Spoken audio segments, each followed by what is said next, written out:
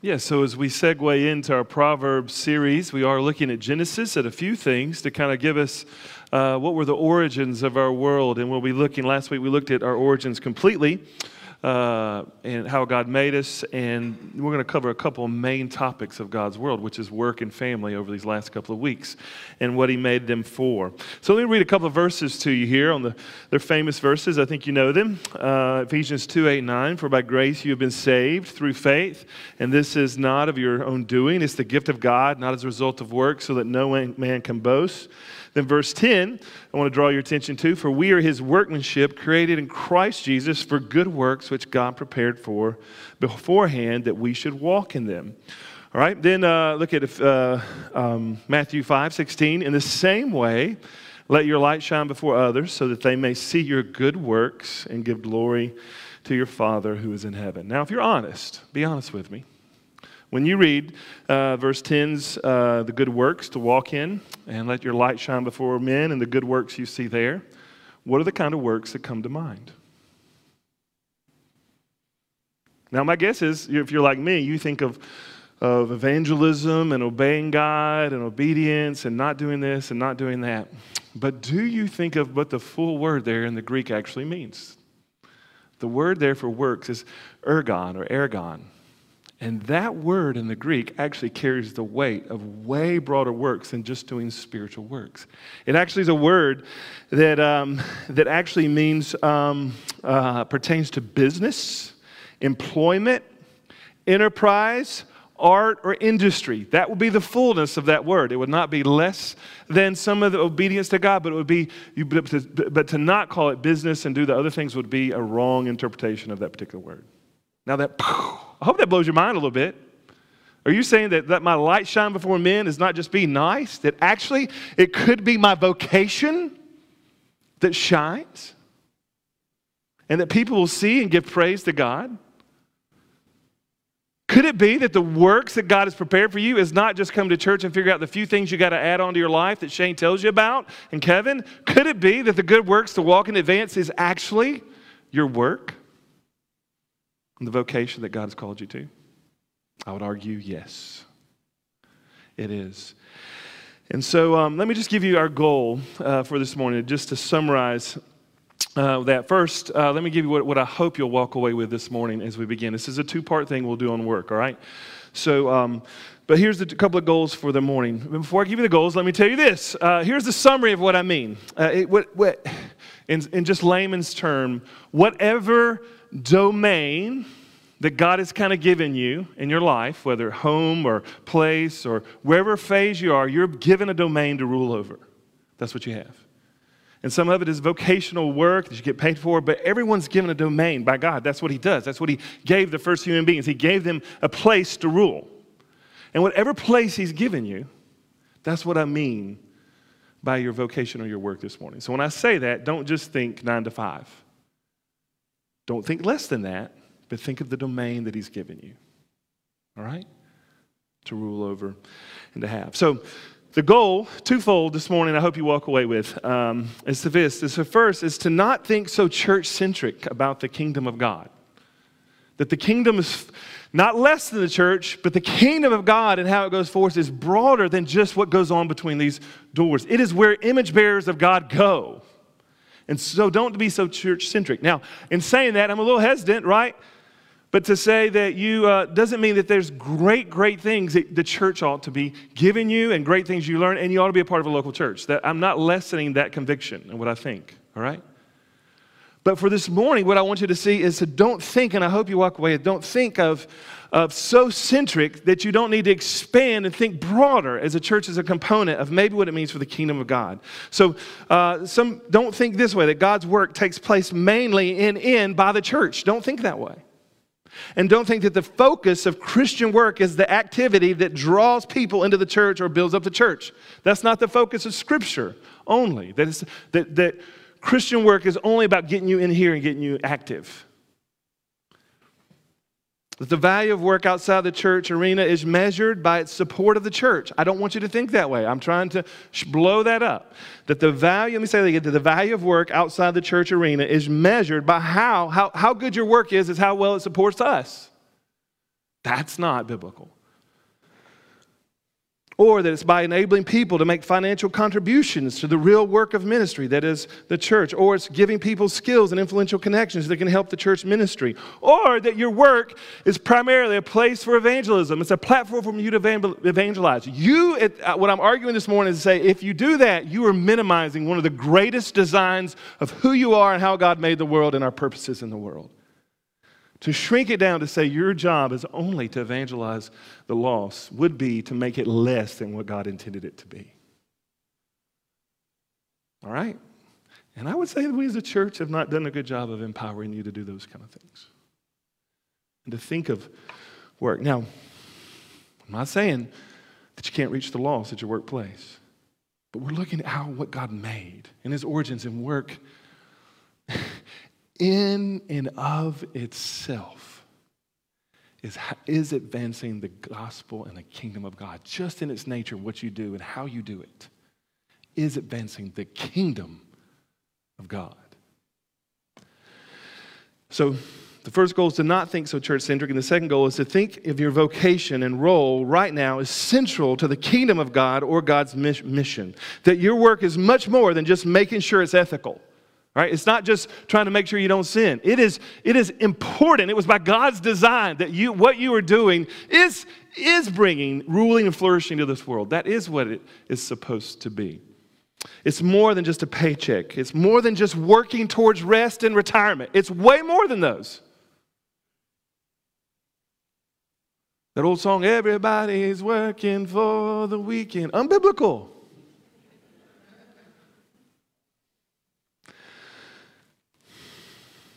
And I want you to hope no matter what you do, I hope that the goal is for you to think matter. You could say, I just fix things, or I just count things, and I just do numbers, and over these next 2 weeks, I hope you will not just say that I just do something. I hope that you will breathe in more the high call of what you do.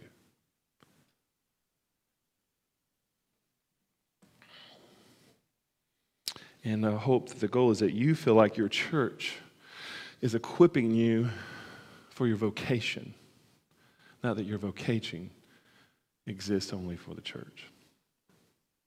Right? That's the goal. So I will admit that it's an appropriate, hard balance to lead through. I am wrestling with God with this purpose. I'm passionate about it, this particular topic. And listen, I want us to have a real biblical worldview. I mean, this was, by the way, part of the Protestant Reformation was to say not just that the priesthood mattered, but to say, like Luther said, that what the cobbler, the blacksmith, whatever you eat or drink, do it all for the glory of God. There was a heightening of the clergy that was in the church that was disproportional to the scriptures. And so people began to think that the only important thing I could do if I'm really living out God's purposes is somehow only, if I could go, the peak of it would be to be a part of the clergy. And you can see what human beings will do with that. When you heighten one is better than the others, they'll corrupt, right? But I'm wrestling. And I am retraining my mind biblically. And this has been a work probably in the last 3 to 4 years that's been working on me. But I messed up with it this week. Someone said, how's your church doing? And you want to know how I measured it? By the activities, whether or not we have a student director, how we're doing in attendance, blah, blah, blah. And what I ought to first process is, how do my people work in this community? And I want to say, I'm really proud of you. And that's very, very biblical. That ought to be my first process. How do the image bearers of this local body bear the image of God in this community and what they do? I think imbalanced, if you hear that. So hopefully what we'll do just this morning is to just kind of funnel.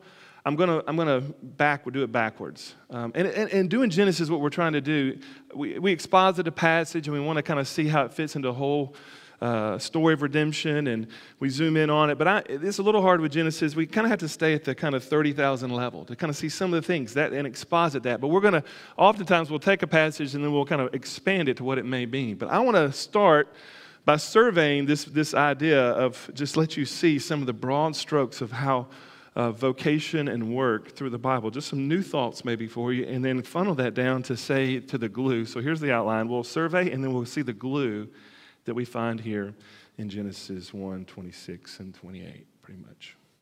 Lord, help us to respond well, and to, would you always be reforming your church? I think about the Reformation, and the Reformation ought to be happening all the time.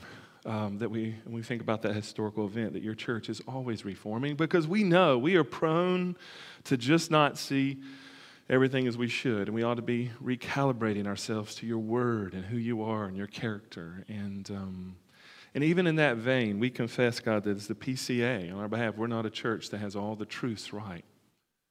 There are some essential doctrines that we believe are true, and we'd die for them, but we're in process as well, and Grace Church as well. So we submit ourselves to you to reform us, and let your word speak to our mind. May it also encourage our souls, and may our hands, as we live it out, may we do it better. In the name of Christ we pray. Amen. All right, so let's start with just a survey, just kind of some big thoughts here biblically to consider about vocation and work, or the domain that God has given you. All right? Just give you some big thoughts. So maybe if you've considered these. First, God makes human beings out of a physical substances and places them in a physical world, and then declared that very good. Now, we looked at that last week, but let me just say it again. God made human beings out of the physical world that he had made. And then he placed them in a physical world with tangible, real things that you can touch, resources that he gave them to use. And in that real world of creativity and his design, which we'll look for a little bit more in depth of what work is, but he gave them, he didn't tell them everything to do. They had to do some ruling and subduing, and things weren't going to go as it seemed, as it should. So the garden, I've been debating, did the garden have weeds? I don't know. But it needed ruling and subduing. But God makes human beings, made you and I, out of the physical substance. And so all of life is not just spiritual. The physical matters in what we do with this place and this earth and the people that he's given us. Okay? That's consistent. Next, think of this. That the act of disobedience took place in the garden, right? We all know that. But have you thought about the idea that it took place where humans were supposed to be working? That it was in the context of work that they messed up. That was the place where the fall came, while they were working. So they were doing what they were supposed to be doing. All right? Let me also say that the breakdown of relationships is interconnected with the curse of work. So when you think about, that as soon as sin comes in the world, and the fall happened while they were working, and we see it begin to happen, and it's interwoven with relationships. And Abel, note that the first murder occurred in Abel's field, in the workplace. That's where it took place, in the context of work. So the story that we know about is always happening within work, within the context of ruling in your domain. Oh, so let me just flip it here. Do you, when you think about the Sabbath, I know this is a simple thing, but is the 6 days so you can help the one, meaning the church, or is the one so that you can help you? Is the Sabbath for you to work, or is it only to do church activity? But the Sabbath was made, think about it, he rested in it. We see this as a huge creation rhythm, and what was it for? It was intentioned in order to be connected to God and to help them for their what? Their domain ruling, their work. So it was a part of the creation mandate. Now here's one that I think is, for me personally, I've just been thinking about this a lot, but have you ever thought about this? So there's the 12 tribes, right? I can't name them all. I probably should be able to, but I can't name them all. Asher and Levites and Judah, and we start going through them, right? But only one of the 12 tribes was for the priesthood. One of the 12. Now, you can think about that, and I think we think, oh, they're the best or what. I think you ought to maybe start looking at that and saying, God's chips on the world and how he's going to rule it was on the 11. What did he make most people to do? That's where he put it. Only one tribe was for the priesthood. What the world needed was the 11. I mean, right, if you think about that, I created a world for my people to live in. If what they needed was a lot of priests, it would have been 11 priest tribes and clergy in one. But it wasn't. It was the work. That's the priesthood is the exception to the rule, it seems like to me, just by the idea of the 12 in that. Now, let's just think about Jesus. Have you ever thought about Jesus? He wasn't born into a priestly family. He wasn't. Now, he is of the order of Melchizedek, which happens, and he is a prophet, priest, and king. But it's interesting if you study that, how the Lord made him a descendant to be a priest. It wasn't by the family he was born into. He wasn't like John the Baptist, born into a priestly family. He wasn't like Paul, who was a Pharisee, born into a priestly family. He was like not like most of the prophets. He was born into a non-priestly family. And then you think, well, he's what? He's the Lion of Judah. We thought, well, maybe he'll put him in the tribe of the Levites. Nope, Judah, not the priestly tribe. What does that say about our Savior, of where God chose him to be born? I think that's some of the blending of the spiritual, that there's not a divide of the sacred and the secular that we may think as much, that all of life is sacred. And there are some things that we do as his people that has some sacredness to it as we gather as the saints and the sacraments. But Jesus is not, our king was not born into the priestly tribe.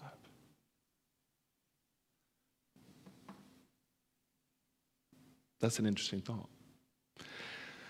What about this, about Jesus? Jesus worked more on earth in a regular job than he did in full-time ministry. That was primarily, he's 33, we think, right? Luke 3:23 tells us Jesus was about 23. He began his ministry of the apostles, and you compare that to roughly 3.5 years of ministry. Then the reality is that Jesus spent 6 times more of his life doing a secular trade than priestly ministry. Your king and your Savior spent more of his life doing a trade more than he did vocational ministry. And if you subtract 10 years maybe of childhood, which they found him preaching in the temples, so you can see it starting to come out.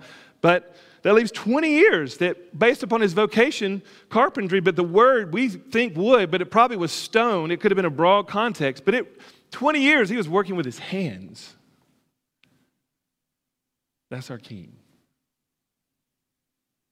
The majority of his life, he was doing not what I do. You have to pause and think about that. What does that mean?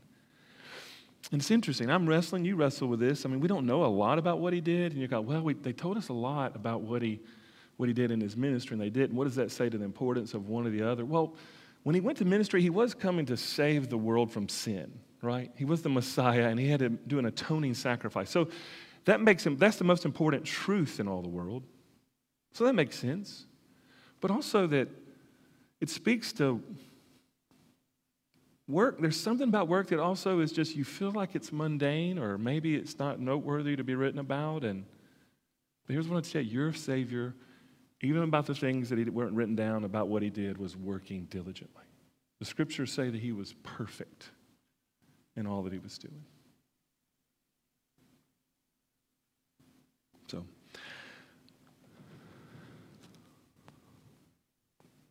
he's familiar with that. 70% of his illustrations were work-related.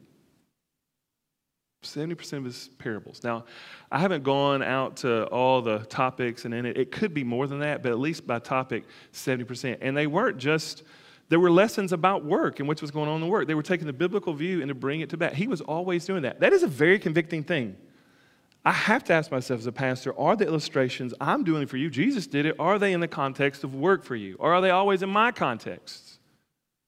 He was mindful of what they were doing. And do you realize that when he called the disciples, we know this is when he called them to do that. He was a worker, but it tells us that he was there among them, and he saw them. He saw Matthew as a tax collector. He was by the sea when he called the sons of Zebedee and Peter to be fishermen. And at the very least, what we know is that he was among them while they were doing their work.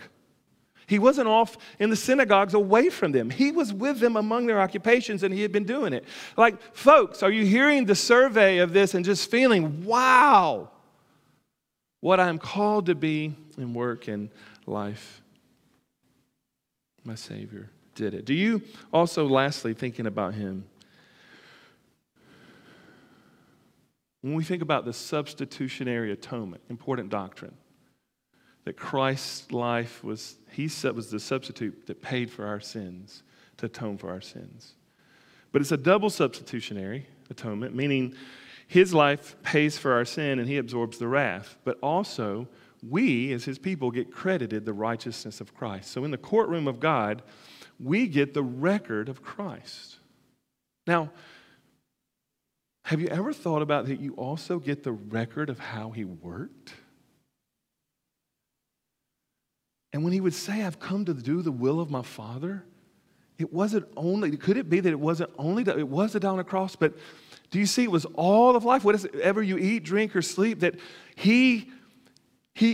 what was credited to mine in your account was his death and his resurrection, but his life, and his life was 20 years of it was working. I mean, have you thought that he lived a lot on our behalf so that we might be credited with his righteousness, his perfect life? He relates, sin messed up how we work and how we relate to it, and we over-workaholics and we're less, but he, for you and I, worked it in the right way. He lived under the creation mandate perfectly. And we get that credit too.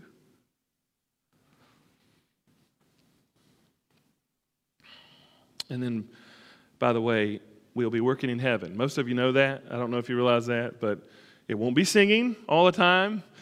The teaching, the doctrine of heaven is that the heavens will come down to the earth. There will be a new heavens and a new earth, and that we'll be ruling and subduing, that there will be work. And by the way, and so I'll just give you this one description. I love this from Every Good Endeavor, the book by Tim Keller. It's a wonderful book. You should read that one. That would encourage you in your work. The fact that God put work in paradise is startling to us because we so often think of work as a necessary evil or even punishment. It is part of the blessedness of the garden of God, which, by the way, I struggle in giving my kids work tasks for punishment. All right? Because I know work is that valuable. Now, they end up doing some of them. I still haven't figured that one out, like picking up the gumballs from our gum tree. That's horrible. I don't think that'll be in heaven.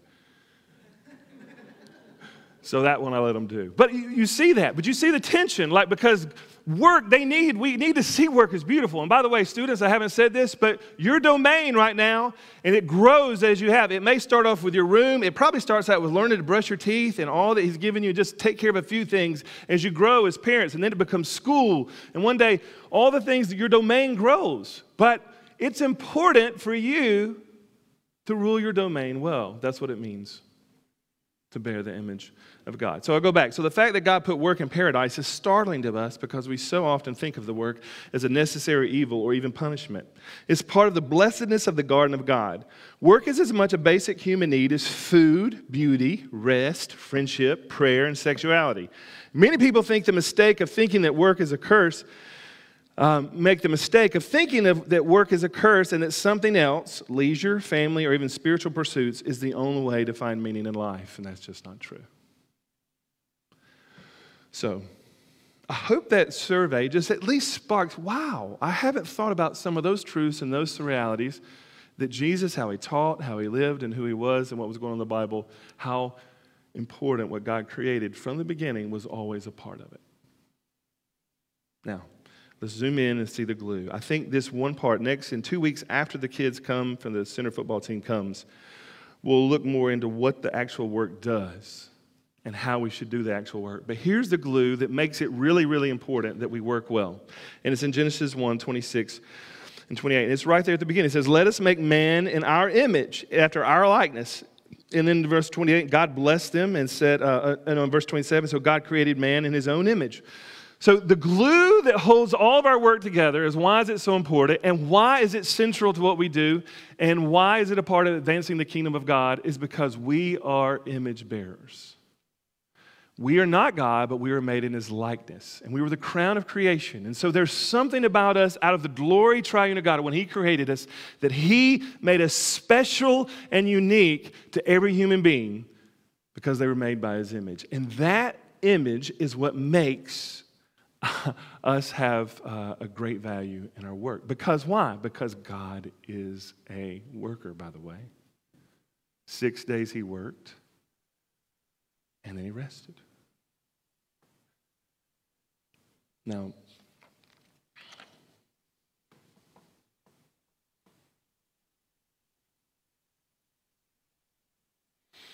this is who you are all the time. I'm doing a communicates class with our kids from the middle school and early high school, just going over the gospel, and our last one is tonight, and what does it mean to come to God's table and communicate? As we're going through the gospel, we're answering the questions of who is God, who is man, who is Jesus, and how do you respond to the person of Jesus? That's our categories.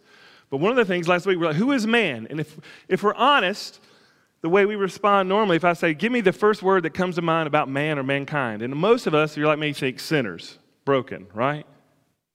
That's not, I'm telling the kids, don't think that first. Your first thought as a human being should be image bearer in the likeness of God. Broken. So if we're a mirror of who God is and we can see him, the mirror is broken and you don't see it. We don't do a good job reflecting it, but still, that's who we are. So that's the issue with racism, right? Because if you walk in a room, what you shouldn't walk in a room and say is that it's not to eliminate people's uniqueness and specialness. But the first thought would be when you walk in a room is say, image bearer, image bearer. Image bearer, image bearer. They bear it in this color. They bear it in that color. Image bearer, image bearer. They bear it in this field. They bear it in that field. But image bearer, image bearer, image bearer.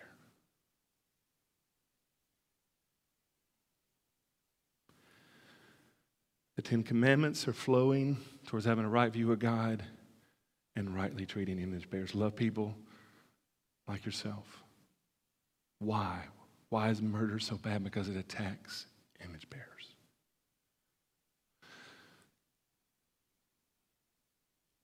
That's a big deal. If you were asked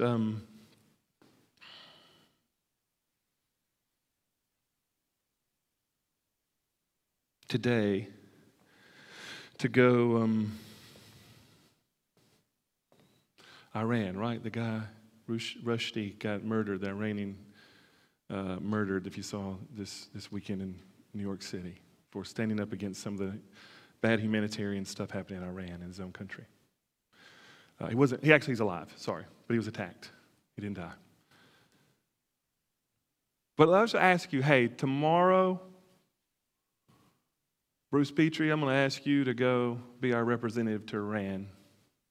And you bear all the weight of the likeness of what the United States would want us to do there tomorrow. Would you go represent all that and handle that in Iran? Or put yourself, whatever I ask you to do it. What would that feel like to represent the United States in that country?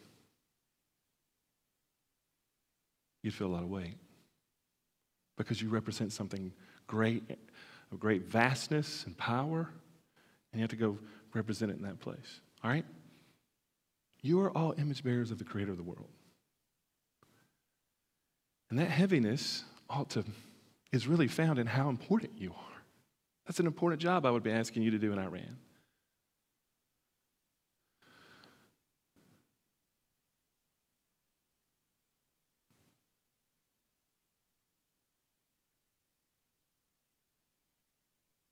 One thing that's also cool, maybe to help the illustration, is that, I don't know, oftentimes if you've traveled abroad, which I love this about Colombia, I just got back, they weren't really impressed with Americans. Usually when I go to other countries, oh, you're an American, tell us. And you feel the weight of, wow, what you think about America, and you want to know, and like you're representative, you're kind of like, wow, I represent all of America to you right now. That's a big thought. And there's a positiveness to it. In Colombia, they didn't feel that way. They weren't, they didn't seem so enthralled that I was American. But that's the same principle. I represent something bigger than myself, and that we should feel that way.